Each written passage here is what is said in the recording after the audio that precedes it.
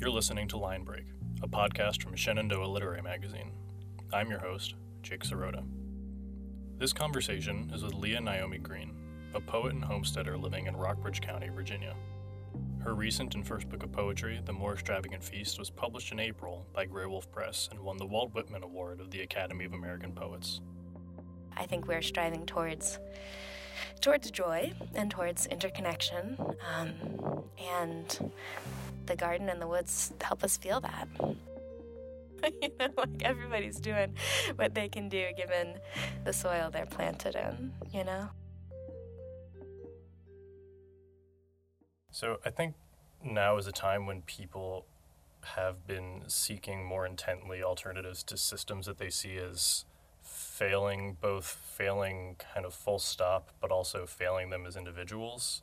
And it seems like something that you have spent a lot of intentional time and effort separating yourself from. So I'm wondering what part writing plays or played in your own moves away from these sort of systems. That's a great question. I think that writing for me is, and for so many, is a practice of attentiveness. And I do think that has a huge role in being able to disentwine from some of those systems, just in that writing, that paying that kind of attention allows me to see, it allows me to see that the world is still functioning. It allows me to pay attention to the systems that humans didn't make, which are still very much there and still bear investment and return, and which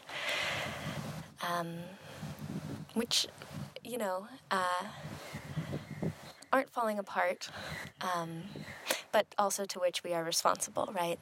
So there's that exchange of responsibility and gift that there is in any real continuing relationship, and I guess that's the responsibility and gift that I feel in my relationship with the woods and the garden, which are the teachers of these lessons to me, at least the teachers that sort of, the kind of teachers, the ones that slow down the lesson enough so that you can actually get it, right? Like, I think the lesson is everywhere.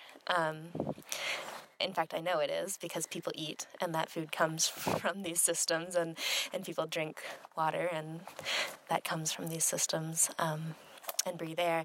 And so, it's everywhere, and I'm just grateful to these. I'm grateful in part to writing, because it helps with my practice of attentiveness, to be able to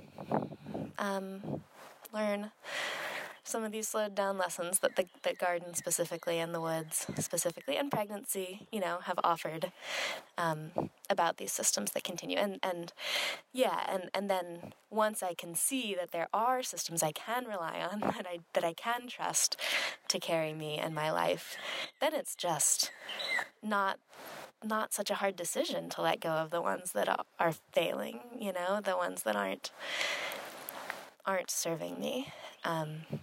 So I guess maybe that's my answer, is that it's less about rejecting the ones that aren't failing as it is about trusting the ones. Sorry, it's less about rejecting the ones that are failing than it is about trusting the ones that aren't. I mean, it seems like there's a pretty important distinction, to me at least, between things that are failing and seeing that as a risk, but also seeing that there is uncertainty and exposure to uncertainty in our engagement with the natural world. Was that something that you had to be intentional about embracing and being attentive to? So you're saying that uncertainty is, can you clarify the question about where you're seeing the uncertainty? I mean, living amongst and in intimate connection with the natural world involves, I think, an inherent amount of unmitigation. Yeah, I mean, I think your question was probably perfectly clear, and the reason I needed you to repeat it is that I see so much more certainty in the natural world than than I do. And you know because you once took a class with me that I don't actually love that term natural. I like to think of it as the greater than human world, right? Because this term natural, this term nature sets up this clear divide, that there is this nature thing that humans are inherently excluded from or have disappointed, or however you frame it. I do think it's important, to my worldview at least, to note that that this is a world we're very much a part of, and it needs us and we need it. Like, we cannot function without it, and it cannot continue without our care. So I think that I see those relationships actually as being less uncertain. And I think this is an interesting cultural moment where we're all becoming a lot more familiar with uncertainty, and it's a deep practice. I was thinking about the ways in which we see uncertainty as a part of our constructed systems as a failing, where we don't necessarily see it as a failing in our connections with the land or with... Okay. All right, so that in times like this, in the time of COVID, we see uncertainty as a failing of man-made systems, but we don't see it as a failing of non-man-made systems. Is that what you're saying? Essentially, and that people don't really attune themselves to being comfortable with the uncertainty of the greater than human world. Yeah. Does that resonate with you? Yeah, I think so. Yes, there are certainly, little uncertainties, like will we have tomatoes this year? We don't know. It depends on how the plants do. But then there are much larger certainties that I feel like are in place in the natural world. We'll have something to eat. It may not be tomatoes. What are you growing right now? We went into serious garden mode when all of this hit. So we're growing all kinds of things. Mostly we're funny in that people always think that we are foodies, and we're not. And we're boringly pragmatic about it. So we really grow the things that we know we can process to store for the year, or the things that don't need processing. A few years ago, we grew 600 pounds of butternut squash, just because it just sits there patiently all winter. So right now, let's see, we've got peas coming up, and broccoli is starting to flower. The kale is looking really good this year. We're about to plant corn and cabbage. We have a lot of cabbage. We love our sauerkraut, so we're growing a whole lot of cabbage to make into sauerkraut this year. Yeah. That's the best way to eat. Yeah. You mentioned your children. So much of your work is and comes across and feels so deeply personal and intimate, and revolves so much around your relationships with your daughters and with Ben. But I'm wondering how the broader community in which you live, it kind of enters into the dynamics of your relationships with the earth and the land. Yeah, that's a really deep question.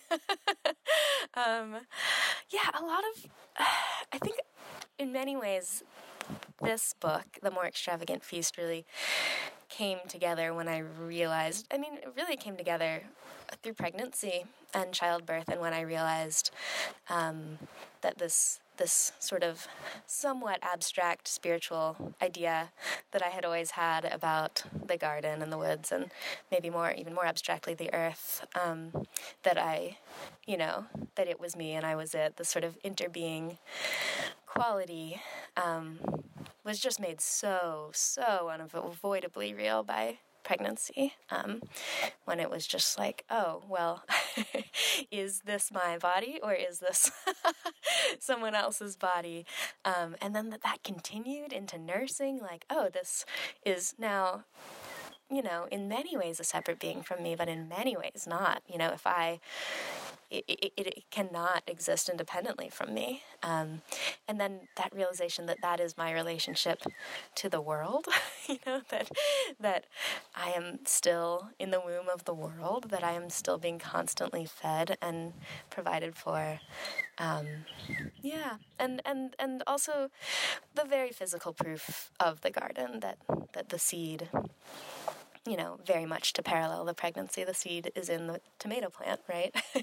I'm looking at these tomato plants right now that don't have fruit on them yet, but they will, and the seed in that fruit becomes this plant, and then the plant becomes the seed again. It's the same thing, and it's just so, again, like I just feel so grateful to have these very patient teachers in my life that just keep slowing the lesson down for me. Like, no, really, like, you are just another living thing among these living things, and your body functions in the same way and is just as inextricable from these conditions. So how does writing fit into that process of concretization? I mean, it just helps me. It's my practice in a lot of ways. It's one of my practices anyway, but sometimes I think of it as a kind of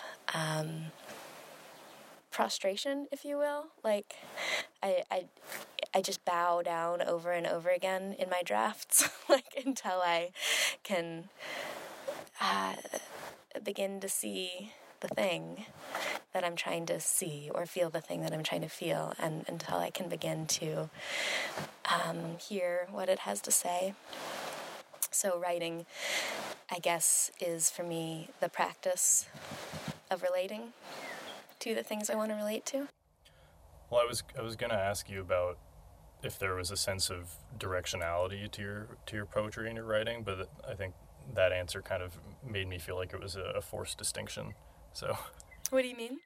Well, as in, is there a direction that you can identify between, like, your poetic sensibility inflecting or overlaying the way you see the world, or vice versa? But that seems like a forced distinction now. Yeah. I mean, I'm a big believer in interbeing, I think. And I think especially with writing and any kind of art, or maybe any built thing, it's just anytime we enter something that someone else has constructed, whether it's art or a building or a table, right? Anytime we encounter something that someone else has constructed, we're encountering their mind, and that's the beauty of art, is that you can step into someone else's mind. And that's awesome. It's an incredible thing to be able to do. And I think a good book of poetry should do that, It should be an experience, a moment to spend in someone else's mind. And so, yeah, I do think in fact, I would venture to say we all see our minds wherever we look.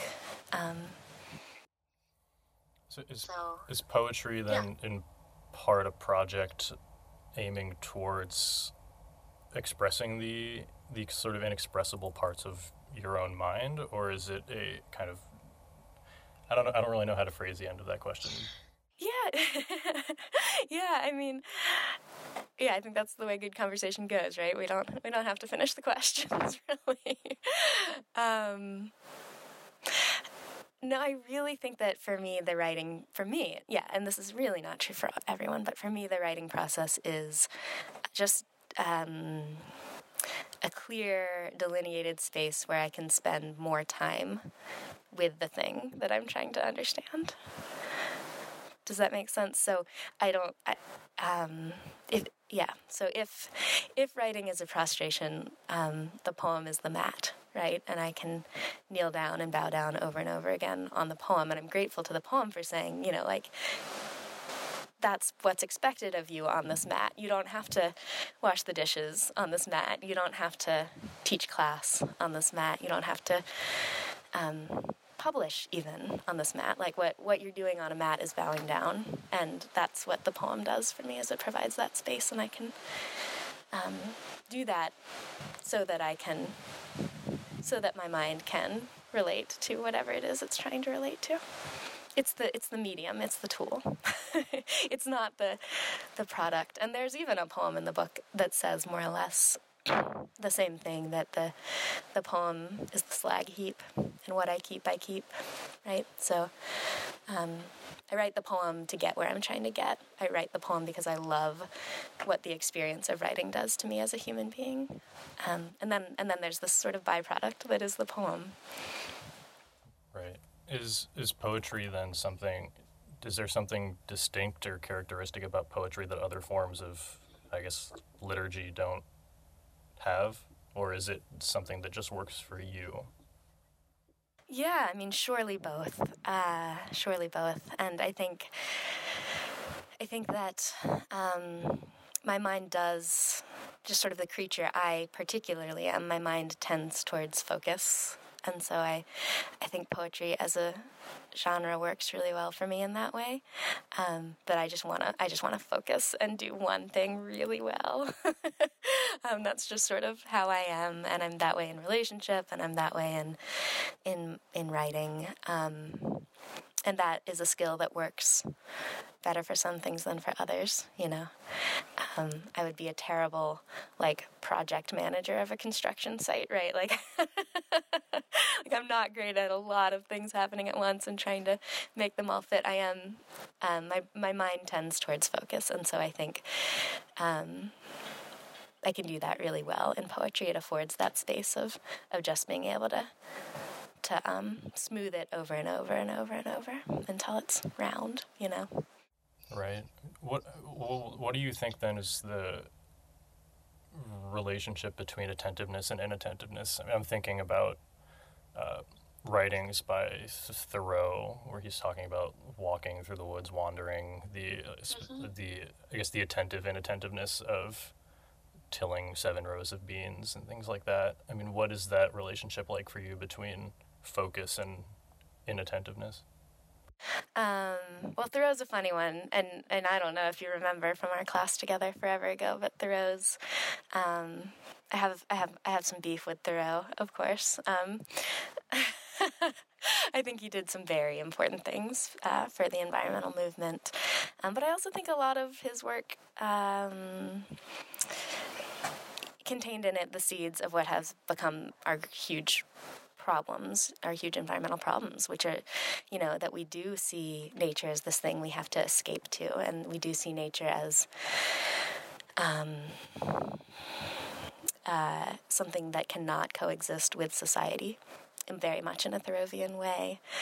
And oh man, that is, I think, dangerous, and I think has proven really detrimental in a lot of ways, that we see it as an escape or something other than economy, something other than society, something other than culture. And yeah, that's why I tend much more towards Walt Whitman, but also why I tend much more towards a writer like Wendell Berry, who really says, you know, nature is is not just a source of art or contemplation. It's literally our source of everything. It's our economy. There is nothing without it. There's no pretending like it's something that's just for spiritual escape.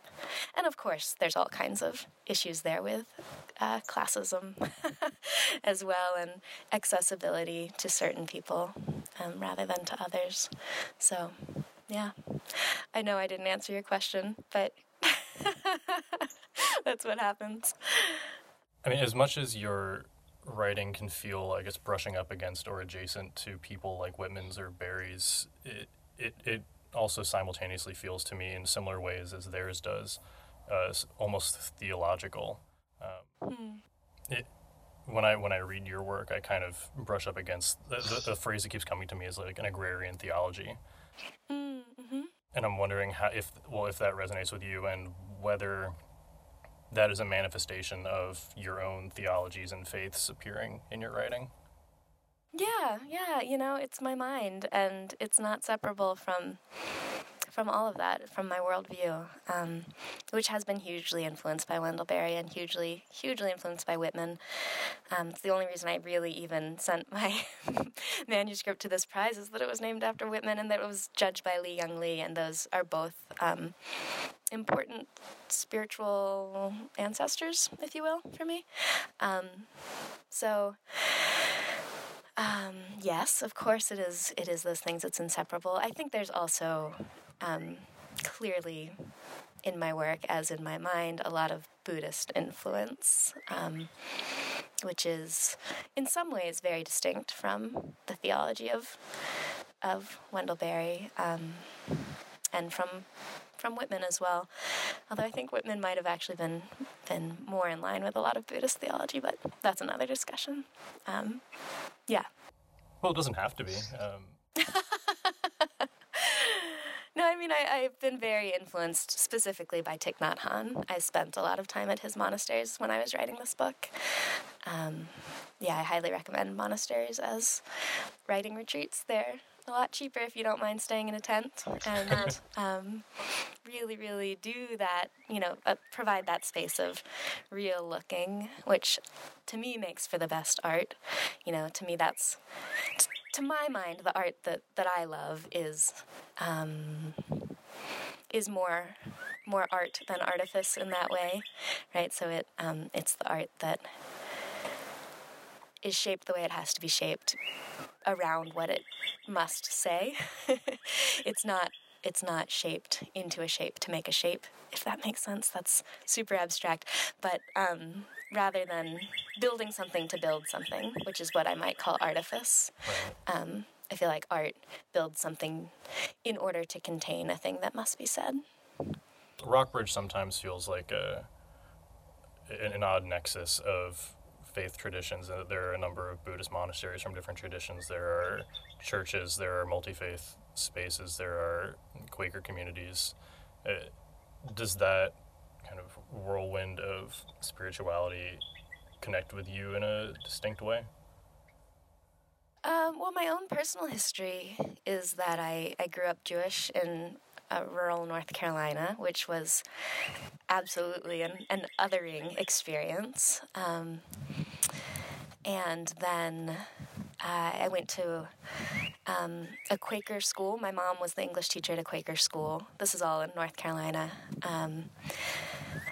So, yeah, my brother and I got to go to this Quaker school for free because my mom taught there. So that was this great, huge influence in my life. And then I ended up leading backpacking trips for a Quaker program for many years, and going to a Quaker college. So there's that influence. And then my partner Ben and I met at a Buddhist monastery in California, and then that has sort of become much of our practice together. So those influences are all in my life, but I think that they would be in my life regardless of Rockbridge County, and I don't at all mean to discredit Rockbridge County, because I feel like Rockbridge County is a magical place on earth, just an incredible place on earth, and there's so much magic in my life that is a product simply of living here. But I think the religious influence pre-existed my time here. Your personal practice of working amongst the land and the ways in which you're still kind of mired in or enmeshed within the processes of the modern world. Does that feel like a tension in ways? No, it doesn't. We don't have internet at home, and so that means that sometimes I stay very late in my office where there is internet to get my work done. But it means that when I'm home, and able to be present. I think there's a tension between work and family, but I think that's true.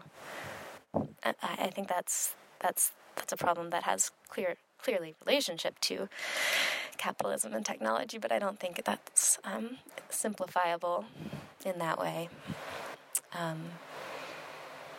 Yeah, I mean, I'm aware of the ways in which I'm still dependent on man-made systems, but I don't reject them. I think I think I feel a lot of gratitude for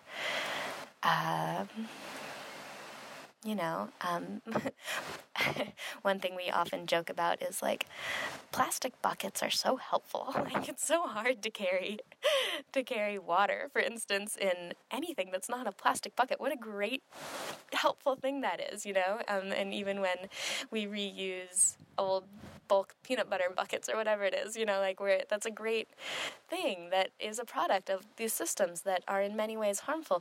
But that doesn't mean that everyone or everything that comes from them is harmful. I think that these are systems that are clearly not well. And as a person cannot be well, that means heal the person. That doesn't mean hate the person, I guess I'll finish by asking you who and what you've been reading lately. I've been asked this question a lot lately, and I've been trying to... I've given a lot of different answers. As far as as an answer to that question can be taken as a recommendation, I think you cannot go wrong with Ilya Kaminsky's Deaf Republic, which was a finalist for the National Book Award in 2019. It's just amazing. It just does everything that, to me, a book of poems can do. I mean, it sort of reaches the capacity, to me, of what the art form can do. It is both political and personal. It is both beautiful and difficult. It helps all of us to feel and see more clearly. Yeah. So, again, that's Ilya Kaminsky's Deaf Republic. Cannot recommend it enough. And then there are always my old go-tos. There's always a lot of W.S. Merwin in my life, for instance. In a moment, we'll hear an excerpt of Lee's recent article in the Paris Review, Return, Investment, Return. Then a selection from the More Extravagant Feast.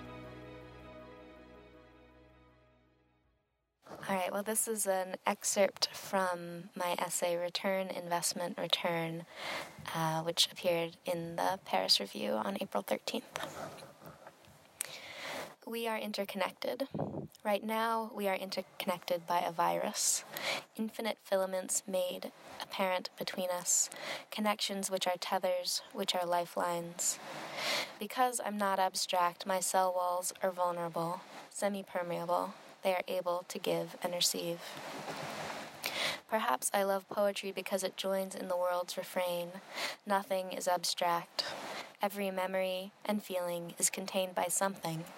It is the fulcrum of metaphor, to relate the intangible to the tangible, the unknown to the known, and it's the business of the human brain. I think patriotism, and I see something. Fear is always hitched to what flashes behind my eyes.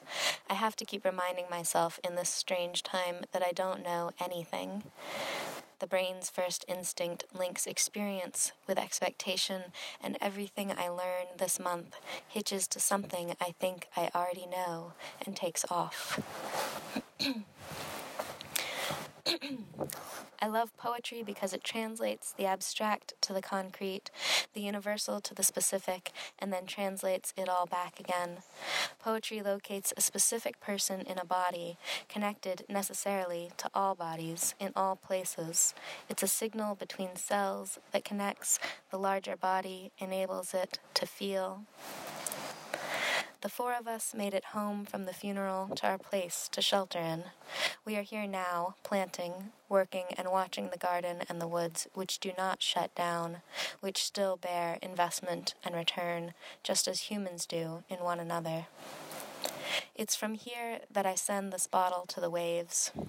If there's a message in it, it's that, From here, I see systems that still function. I can see them: the seed, the soil, the streams and springs, the lives of animals and plants that have evolved in response to one another's needs. They are the systems we are all depending on from our disparate cells to provide the still unbelievable miracle that is food, the met need that is water.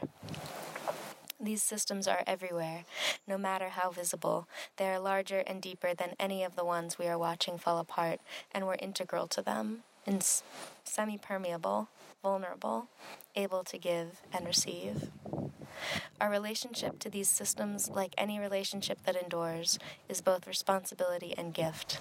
They are still carrying us. We can still let them.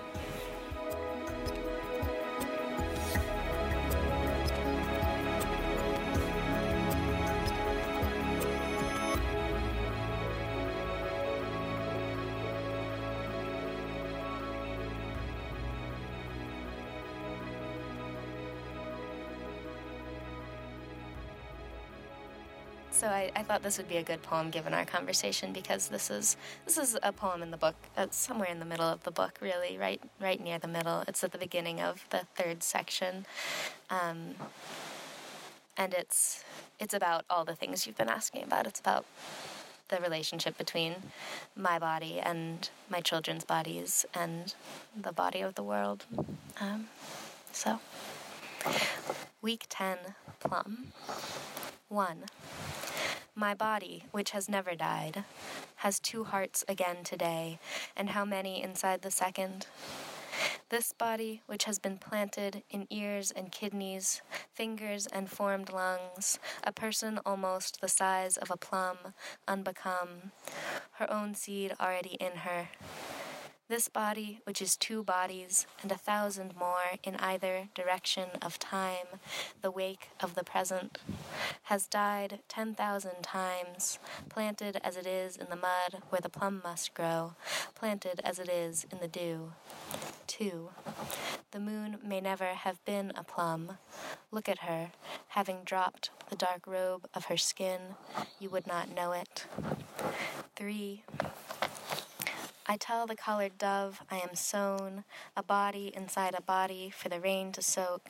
I carry her father and his mother and hers. The field adores the seed, affords the farmer who frets a task. Every flower faces away. I'm looking for what they watch. The path through the field leads to nothing but the field. The dove calls 3 syllables all morning, compassion, my daughter, all the night. 4. My own cells, planted by my father and my mother, who breathed for me for some time. The sun was their bodies before it was mine, was the bread and the fish their parents ate, and the steel and the ash. Who took the bread and the fish? I can't remember any of it. If joy is watching a person bear a pitcher of water across the field where you are working, if happiness is drinking it, then I will watch the leaves who watch the sun go without flinching, while my own heart opens and closes the shutters of my ribs every time. Thanks for listening to Line Break. Line Break is produced by me, Jake Sirota, with support from Shenandoah Literary Magazine. Special thanks to Beth Staples, editor of Shenandoah. Music comes courtesy of Arnav Srivastava at 909 Music.